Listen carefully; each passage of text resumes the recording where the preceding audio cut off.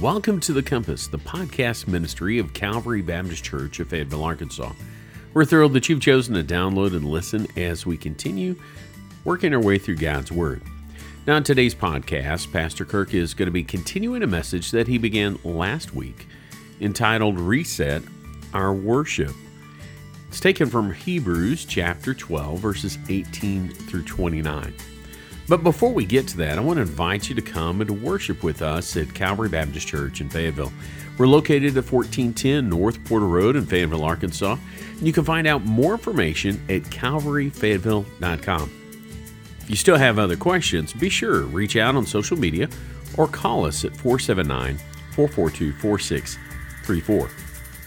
You can also email us at info@calvaryfayetteville.com. Well, let's listen to Pastor Kirk as he shares with us from Hebrews chapter 12. Well, we actually began this message last week, intended for it to be one message. It has stretched into two, and so I want to take just a few minutes to go back to where we were last week and catch up. But first of all, remember that our theme for the month of January, this beginning of a new year, is reset. This new year gives us an opportunity to begin anew. I know that it's traditional for people, non-Christians and Christians alike, to make resolutions that really don't usually last very long, to eat more healthy and to exercise more and to do all these things that we know we should do and we would like to do, which we've resolved many times to do. Oftentimes not getting much beyond the month of January. Well, I'm focusing on 3 or 4 things that I hope that you'll make a reset the priority of some things in your life. Some of you already are very faithful to these things. The beginning of a new year doesn't mean you have to start something that you're not familiar with. For others of us, perhaps they are things that we have neglected a little bit or need a deeper, newer, fresher commitment to. But they are things I think that are very important to our Christian life. The first Sunday of this month, we talked about resetting our commitment to the Word of God. And we're emphasizing everyone, have a reading plan.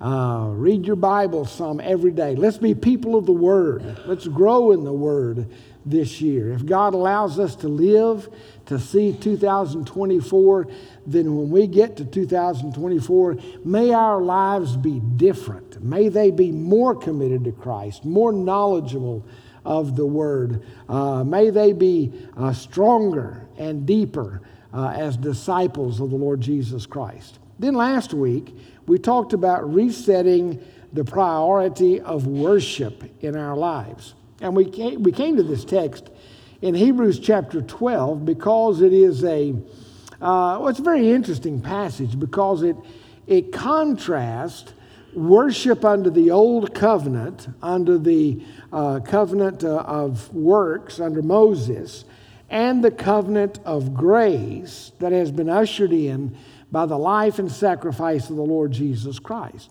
And it compares these two worships to 2 mountains.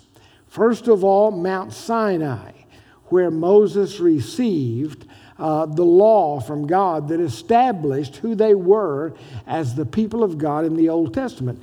And it says this about Mount Sinai worship, beginning in verse 18.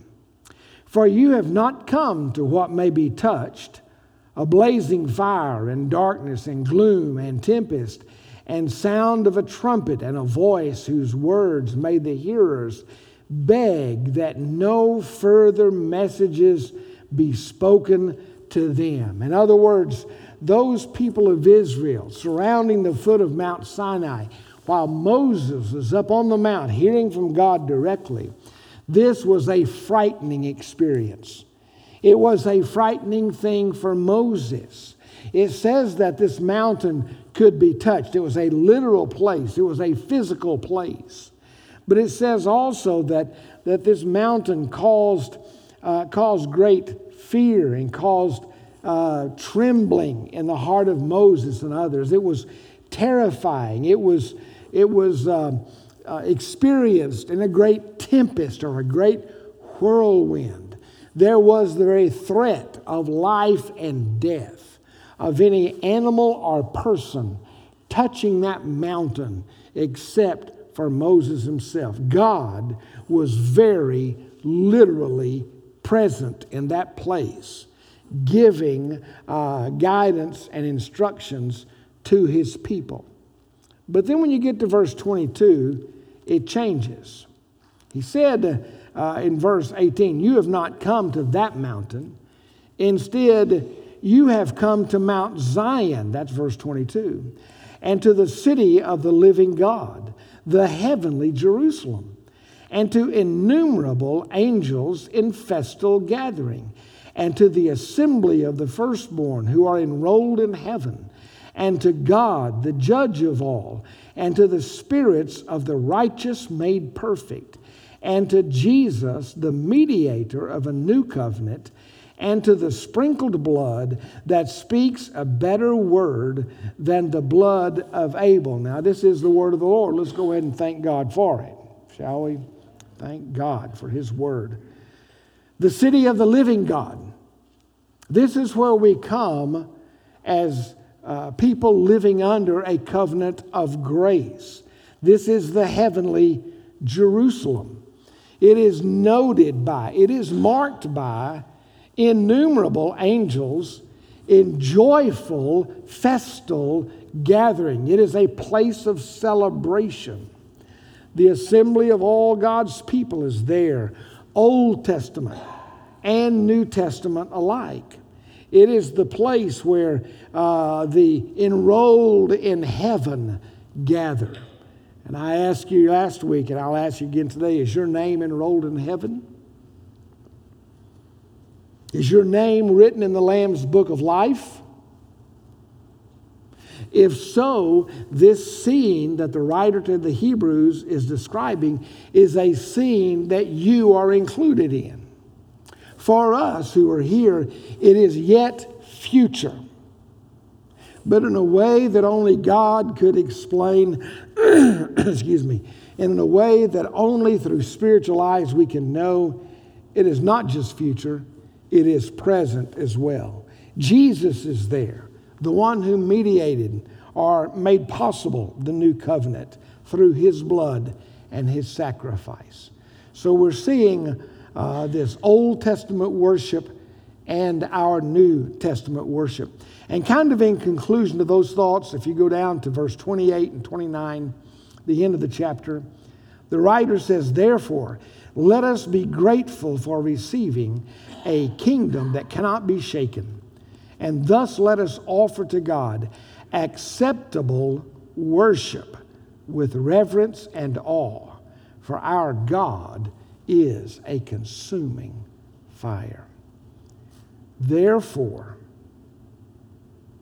let us offer to God acceptable worship, acceptable awe or reverence."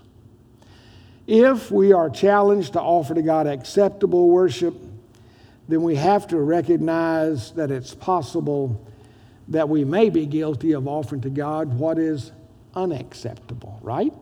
Isn't that a natural conclusion? I believe that there's a lot of unacceptable worship going on in the name of Jesus Christ this morning. I believe all over the world there are many things being done in the name of Jesus, in the name of the living God, that is unacceptable worship. Well, if that's so, what does acceptable worship look like? Now, I have just 2 points to this message, and I shared the first one last week. Let me take just a moment to review that, then we'll go to the second point for today. There are 2 aspects of worship. First of all, there is what we might call all of life worship. All of life worship. This is personal. It is something that you have to make a decision about. It is something that every believer has to decide. Am I going to live an all of life form of devotion to Christ? Am I going to worship God with my life, with my breath, with my words, with my works, every single day? This is life, this is worship that is not turned on and turned off at convenient times. It is recognizing 24/7 who God is and what He means to my life and what He means to my family. It is all of life worship. It's recognizing that first and foremost, worship is a whole life lived to the honor and to the glory of God. It is what Paul had in mind when he gave us 1 Corinthians chapter 10, verse 31. So whether you eat or drink or whatever you do, in your work, in your play, in your school, in your hobbies, in your interaction with your friends and your acquaintances, in your family life, in your private life, in your life as far as life choices, what you read, what you watch, how you live every single day. So whether you eat or drink or whatever you do, do all to the glory of God. It gives to us a great test for our life and our choices. We can ask ourselves, can I do this thing? Can I watch this program? Can I hear this music? Can I read this book? Can I have these friends? Can I go where they go and do what they do and do it to the honor and glory of God? And if the answer is no, it's a very good indicator that maybe that is a behavior that you need to cut out of your life. In some cases, it may even be a person or persons you need to cut out of your life. Okay? If you can't be that person and do it for the honor and glory of God, you should not do it. This is all of life worship. It affects our attention. It affects our affections. It impacts our allegiances. That my attention is focused on Him. My affections are lived honoring, serving, and respecting Him. And my allegiance is abandoning any other loyalty that takes my loyalty or hinders my loyalty and my worship to God. That is all of life worship. We gave you the example. I'll not repeat the story for the sake of time. But in the Old Testament, 1 Chronicles chapter 21, a man by the name of Ornan the Jebusite. This Ornan the Jebusite, when King David was told by the Lord to go to the threshing floor of Ornan the Jebusite and there offer sacrifices to the Lord in order to stop the plague, the death angel who had already killed 70,000 people of the Israelite nation. David went there, requested to buy that threshing floor. Ornan said, I'll not sell it to you. I give it all. I give you this place to build your altar. I give you these beasts, these oxen, to offer as a sacrifice. I give you these wooden implements and tools to start and to build the fire with. I give you these sacks of grain as a grain offering to the Lord. I give it all. That's what it means to live an all of life type worship. All right? I hope and pray that's true about you, and I desire it to be true about me. The second aspect, or second kind of worship, is what we might call life together worship. Life together worship. All of life worship is a personal thing. Not private always, but personal. Okay? But life together worship is corporate worship. It's what we usually think of when we think about the subject of worship. It is this gathered time on Sunday morning at 10:30, and that everything else, whether it's Sunday school or Bible studies, all of that is a prelude to this time focused on worshiping God together. The New Testament speaks of these corporate gatherings as a specific expression of all of life worship. Now, I want to give you a key truth, and it's got two parts to it, and this is something I need you to focus on and concentrate on. Don't let it just go by, because you need to understand it. And the truth is this: a person may regularly attend a corporate life together worship gathering without living an all of life worship lifestyle. Does that make sense? In other words, you can come here to worship God with this congregation. You may be faithful. You may be here every single Sunday. May never miss a service. And still have a heart that is so far from God that it's reprehensible. You can go through the motions. You can even be on a praise team. You can give of your tithes and offerings. You can even mouth the words of songs, but your heart still be far from God. Understand, that's what the Pharisees were guilty of in Jesus' day. When it came to public corporate worship, they crossed all the T's, they dotted all the I's, they lived by the letter of the law, not just that Old Testament Mount Sinai law that God gave, but they had added so much to it. Do you realize they had over 633 points to the law that they tried to obey every single day? Much of it man-made. Now, you can go through the motions of corporate worship and not be living an all-of-life worship lifestyle. Now, let me give you the second part to that key truth.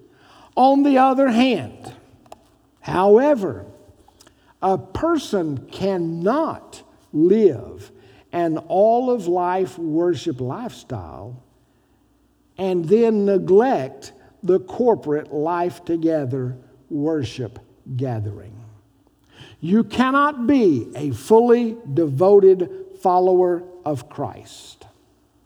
You cannot be an all-of-life worshiper, loving God, giving it all to God, and then just neglect the corporate gathering of God's people. Now, let me qualify this. For those of you that are sitting at home watching this service, and we have some very faithful members of our congregation that physically are unable to be here. There is a qualifier of this, that doesn't mean those of you that are providentially hindered. When it's physically impossible to be in God's house, I believe God understands that, and I believe God knows that. And you can be an all-of-life worshiper. But understand, if you can pick up and go to Walmart on Monday, you ought to be in church on Sunday. Providentially hindered is not your definition of when I just don't feel like it. Providentially hindered is when, in reality, you can't do other things by going out. It's not a matter of picking and choosing what you can and cannot, what you will or won't do. If you are an all-of-life worshiper and you don't have those serious physical, perhaps even emotional situations that keep you away from the house of God and the people of God, then you need to be in church. corporate worship. This right here is meant to be a highlight and a reflection of what's going on in your life every single day. It needs to be the overflow. Now, how did worship change from the old covenant to the new covenant? I want to give you, we'll do this very quickly. I want to give you 5 specific characteristics of what life together worship is supposed to look like. Now, we're going to talk more about worship in the month of February and March as we march towards Resurrection Sunday, okay? So we're going to dive really deep into worship, what it means, how we do it, and I believe we'll go some places maybe you've never been before in your understanding of worship. But I want to give you this kind of as a foundation for that, okay? 5 characteristics of corporate worship. Number 1, Jesus Christ is the center of New Testament worship. Or you may just want to say it is Jesus-centered. Old Testament worship, what many did not realize was all those sacrificial things they did, all the blood of bulls and goats. And I know that some of you in the next month or so, you've committed yourself to reading through the Bible this year. And if you're reading through it chronologically, or you're reading through it as it is given to you from Genesis to Revelation, you're going to get over there in the book of Leviticus, and it's going to take the power of the Lord to help you get through that.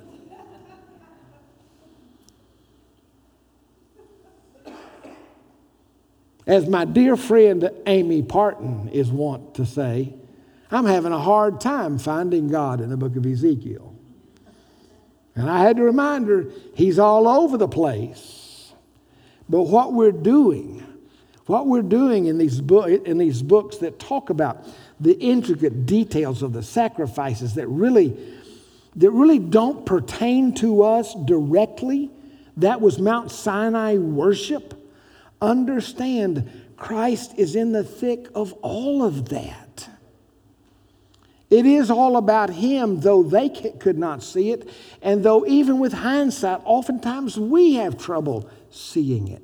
But all of the blood that was shed of the animals, and of all the ritual, and of all the stuff you might even want to call rigmarole, though it's not, understand it wearies us. It bores us. Sometimes it repulses us. It was all pointing towards Jesus.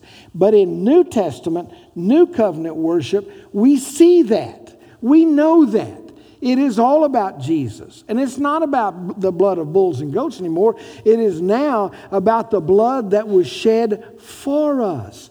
Jesus is the mediator between God and man. He is the one who purchased salvation for us and blessing for us. He is the new temple that we go to. There is no longer a temple we have to make pilgrimages to, where some of it you're allowed to go into it and some of it is off limits and all of that business. He is the temple. You are perpetually in His presence. And how much even more glorious it is when we come together and recognize that together, and we lift up praises to His name, and we lift up worship to His name, because we are there in the presence of the new temple that is Jesus Himself. Remember that as John saw the New Jerusalem in the book of Revelation, and he sees this place, the eternal home for God's people. And he saw that innumerable host of angels. And he sees this church of the firstborn, you and me, those from the Old Testament, those from the New, in the presence of God. You remember, he saw no temple there. Why? Because Christ is the temple thereof. And there was no need of the sun or moon, for Jesus was the light of that place. All right. So true worship in this New Testament sense is Jesus focused. It's all about Him. Guess what? Our services are not prepared. They are not, the intention of them is not to please you. It's not to make you happy. It's not to make you feel good. I'm thankful when the Spirit of God works in your heart and you leave rejoicing.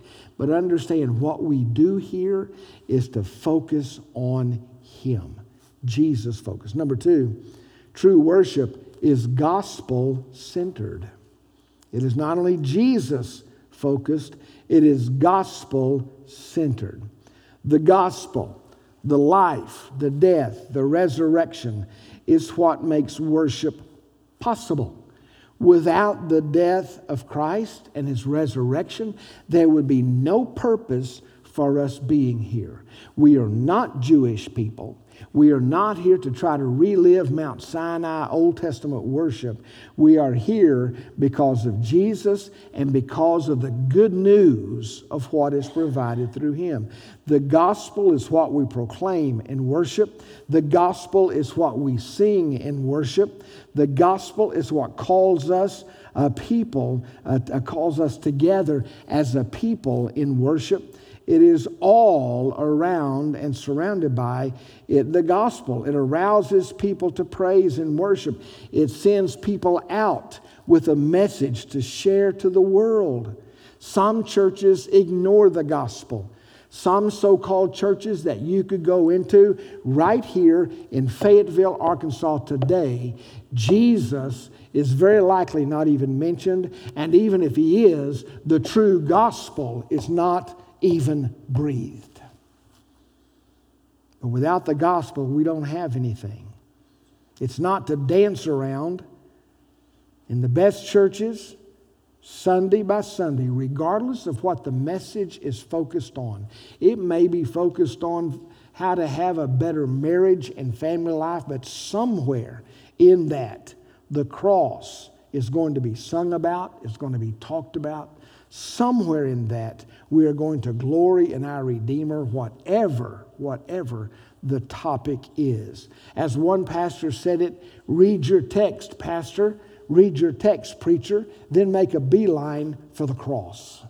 And that means that the gospel is going to be front and center in all that we do. That's why there is a cross leaning against the wall behind us for you to look at every single Sunday. That's why there's a Bible opened to Isaiah chapter 53, the prophecy of a suffering Messiah before you on a communion table every Sunday. That's why on the very front of this podium, I need to be sure, there's a cross right there too, all right? As preachers say, I'm hiding behind that. I'm not sure what all that means when we talk about hide me behind the cross, but that's a good saying, and I think that's why it's on the front of this pulpit. Jesus-focused, gospel-centered. Number 3, Mount Zion worship, New Covenant worship. Because of Jesus, there is removed the need for a ritualistic approach to God. It's not about ritual. Oh, we have traditions, and there are things that are symbolic of other things. Did you know that there's more symbolism of the gospel in the order of worship than probably what you've ever known before? Did you know that the very order of the type of songs that are sung, prayers that are prayed, that is a pattern of worship? We don't see this so much today. We have steeples and that kind of thing. Not many church buildings are built with a high upward focused roof line anymore because it's expensive to build these kinds of buildings.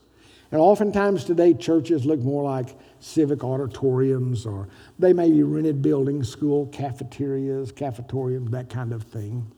But did you know that back several hundred years ago, even the shape, the footprint of the church building had a gospel focus to it. Did you know that? If you could go up in a hot air balloon or somehow fly over a cathedral, you'll find that it was cruciform in its shape. That means it was built in the shape of the layout of a cross. We have traditions. Symbolism is important. Now, I realize some of you don't like it, and that's okay, because we were all in our generation brought up on it, and I don't want to get sidetracked here with something that's going to make somebody mad. But it's why we've removed flags from our worship center. We're not here to worship a country. We're not here to worship, even in symbol, a Christian flag.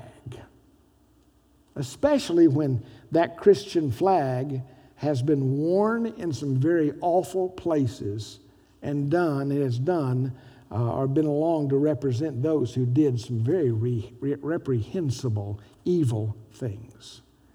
Everything here should draw attention to Christ. Now, I'm not positive what this dove shooting down 3 death rays is all about up here in the stained glass. I love our stained glass. I'm just old-fashioned enough. I'm not so modern or hip or up to date that all that looks bad or old-fashioned to me. I love it. It's beautiful. I guess that's the Trinity, maybe. That's all that I can figure. But I've always been a little bit mystified by that since the first time I ever walked into this church building. There's symbolism. And those things are valuable. But we need to watch out for ritual. And that's a different thing altogether. Now understand, Mount Sinai worship in the Old Testament was full of ritual, was it not? All the steps that the priest had to go through and the way certain things had to be done.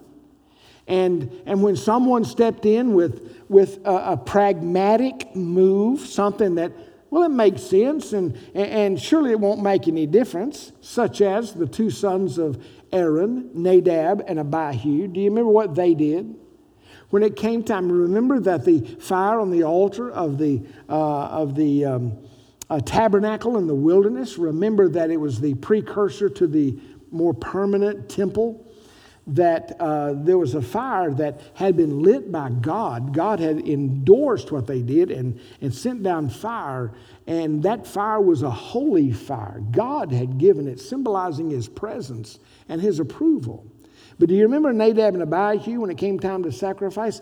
They took a censer, that is a stick with a fire pan on the end of it, and they scooped up some campfire coals outside the tabernacle grounds, and they carried that in to use that fire for their worship. And do you remember that fire came down and burned them to the crisp? And God told Moses and Aaron their father, don't you weep for them. Now there was ritual that had to be obeyed. They had to cross the T's and dot the I's just right. But understand, we don't have to worship under that kind of burden today. And I thank God for that, don't you? I'm thankful that we can laugh, mostly that we can laugh at ourselves. Because I laugh at you all the time. I just want you to know that. I'm thankful that we can come to God as we are, as far as our dress, as far as just our approach to God. What counts, where it's non-negotiable, is in the status of your heart. What about the status of your heart? Are you coming in arrogantly or proudly? Are you coming in carrying your feelings on your shirt sleeve, just looking for the preacher to say something you don't like so that you can be justified in leaving and not coming back? Some people go to church that way. Did you know that? Or do you come in with your feelings on edge and just daring anybody to cross you or not acknowledge you? That's not the way we approach God. It's not the way we approach each other. But certainly our hearts have to be right, but it's not ritual. Hebrews chapter 8 and 9 make it very clear that Jesus, that all of this heavily symbolized, strictly regulated approach to worship in the Old Testament, that Jesus not only fulfilled it, he abolished it. He crushed it. He completely did away with that. Through Christ, we are already in his presence. We don't have to march through some specific steps in order to encounter God in corporate worship. He is already here. He came in with us when we came in the door. Number 4, this is why it's important that you not neglect corporate worship. One of the reasons. Corporate worship also focuses on building up the body of Christ. Now, in the old Mount Sinai, Old Covenant, Old Testament worship, none of that was directed towards me being an encouragement to you, or you be an encouragement to that person over there. It was all focused this way. But understand that corporate worship now, this life together worship of God's New Testament people, is focused on him, but it's focused towards one another as well. And it's not about what will you do for me, but it's about how can I be Christ to you. And we see this specifically in what you hear me refer to in Pastor Dan, and you hear and see all the time around here, the one another's of the New Testament. Psalm 26:28, one another commands. Love one another, encourage one another, fellowship with one another, show hospitality to one another, reprove one another when necessary. It just goes on. Care for one another, pray for one another, minister to one another. Much of corporate worship is not only about lifting up Jesus, but it is about building up each other. And guess what? If you are not present, you can't build up anybody. So basically, the only one another you can do by being absent is to pray for one another, but the other 26 you're in disobedience to. Or you can come together and we can practice those things with each other. And folks, that's not necessarily a premeditated, okay, what can I do to build up Brock Hagley?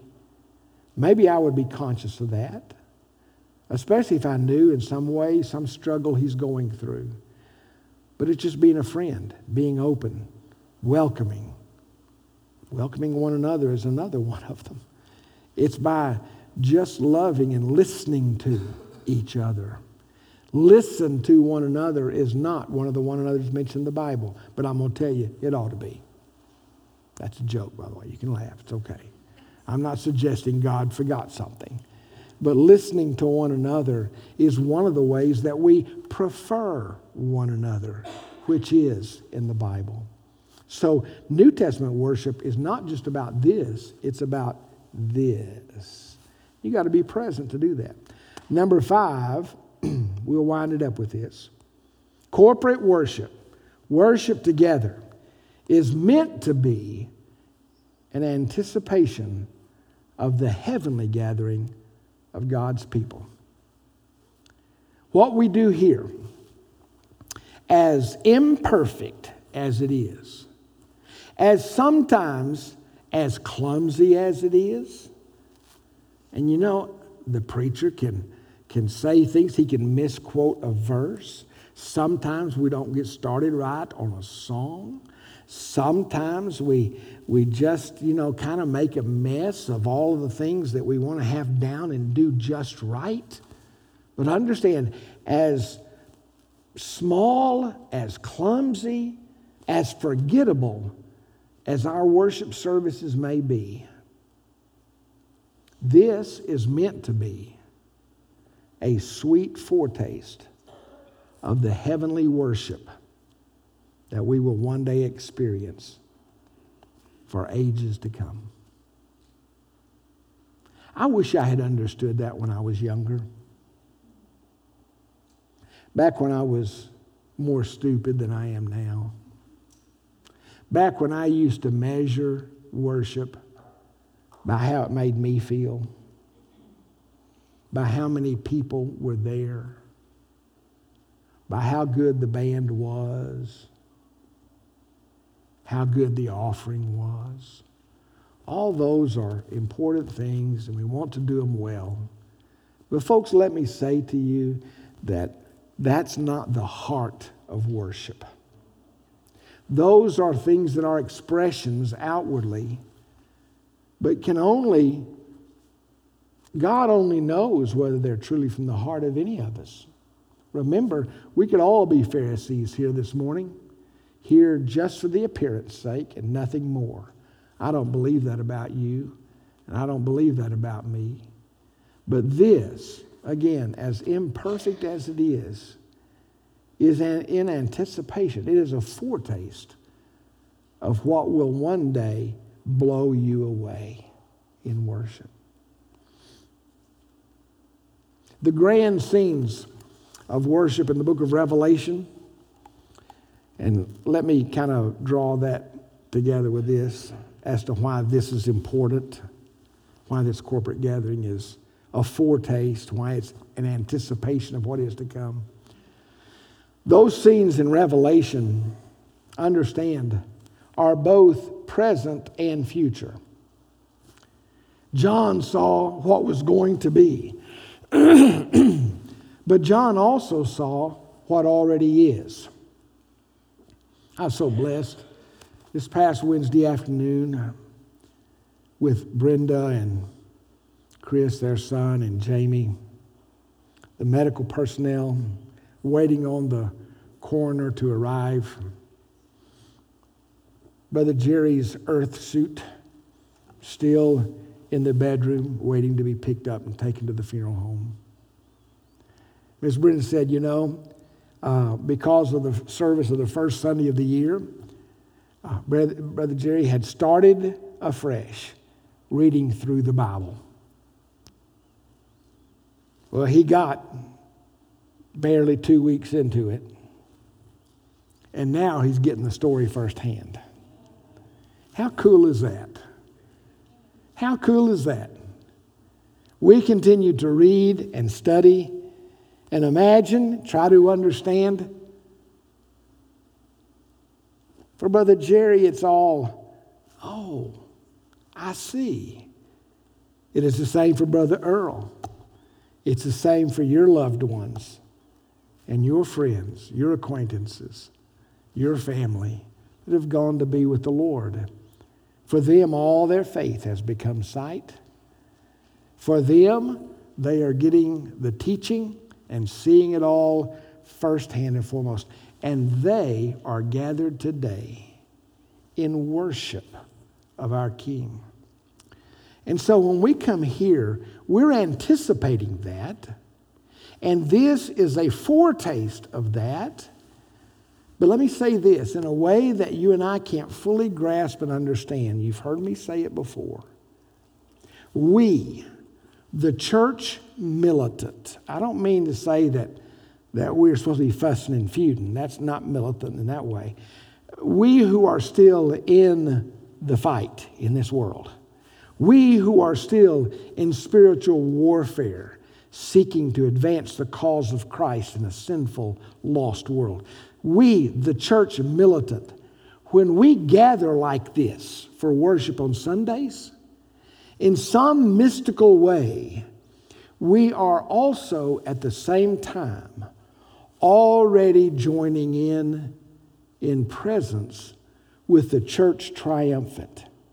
Oh, I can't see those angels that the writer of the Hebrews talked about in festal, joyful gathering. I can't see all the church of the Old Testament and New Testament, the church of the firstborn. I can't hear the sounds of trumpets and of the Lord's worshipers in the Lord's choir. I can see and I can imagine and I can hear all that by faith. But literally by faith also, God counts us present there. For we are already in Christ. We are already His eternally. And so we, the militant, joined the church triumphant because they no longer have a battle to fight. They have fought their spiritual battle. And we join the triumphant church in that worship. And that's why every single time a Lord's Day rolls around, I want to be among God's people, God's true people, worshiping Jesus, focused on Him, preaching the gospel of Jesus Christ, that it's only through the sacrifice and the resurrection of Jesus that we have any hope of heaven. I want to be somewhere where I don't have to navigate some intricate details of ritual, but where I can come into God's presence with God's people, and I can look around me and see sinners who have been saved by the grace of God. And alongside them, I can join my voice with theirs. I can give my offerings. I can give my time. I can give my abilities. And I can worship God in all of life worship and in also life together worship, knowing that God is receiving that and it is an acceptable offering unto Him. Well, let me leave you with this key truth. I hope you'll remember it. We are all 365 worshipers. What in the world does that mean? We are all 365 worshipers. We are all 24 hours a day, 365 days out of the year, worshipers. Now, of whom and of what, you have to make the choice. Everybody worships something. Even unbelievers, even hateful Christ rejectors, even the demon-possessed are worshipers. Everyone worships 24 hours a day, 365 days a year. Who or what are you devoting yourself to? I hope and pray it is to the Lord Jesus Christ, His gospel, His truth, presented to us, given to us in this book. Father, we thank you. We praise you for the privilege of worship. Calls us to be more mindful every day, how that every waking moment, and Father, even our sleeping moments, can be focused on you. I pray that you would help us to live lives that are acceptable worship at all days, all times. And I pray that we'll be faithful worshipers together, that we will encourage one another, pray for one another, that we would love one another, that we would grow in grace every day. I pray and ask this in Jesus' name. Amen. Our heart's desire is that you grow and understand the direction God has for you in your life. We hope that by listening today, you are one step closer to discovering that for yourself. If you live in Northwest Arkansas and are looking for a church to call your own, we invite you to reach out to us at Calvary as we study and serve together. We meet for worship at 10:30 on Sunday mornings at 1410 North Porter Road in Fayetteville, Arkansas. If you wish to find out more information about Calvary Church or simply contact us, you can do that through our Facebook page or at calvaryfayetteville.com. Until next time, remember that God, His Word, and His people can provide direction for life.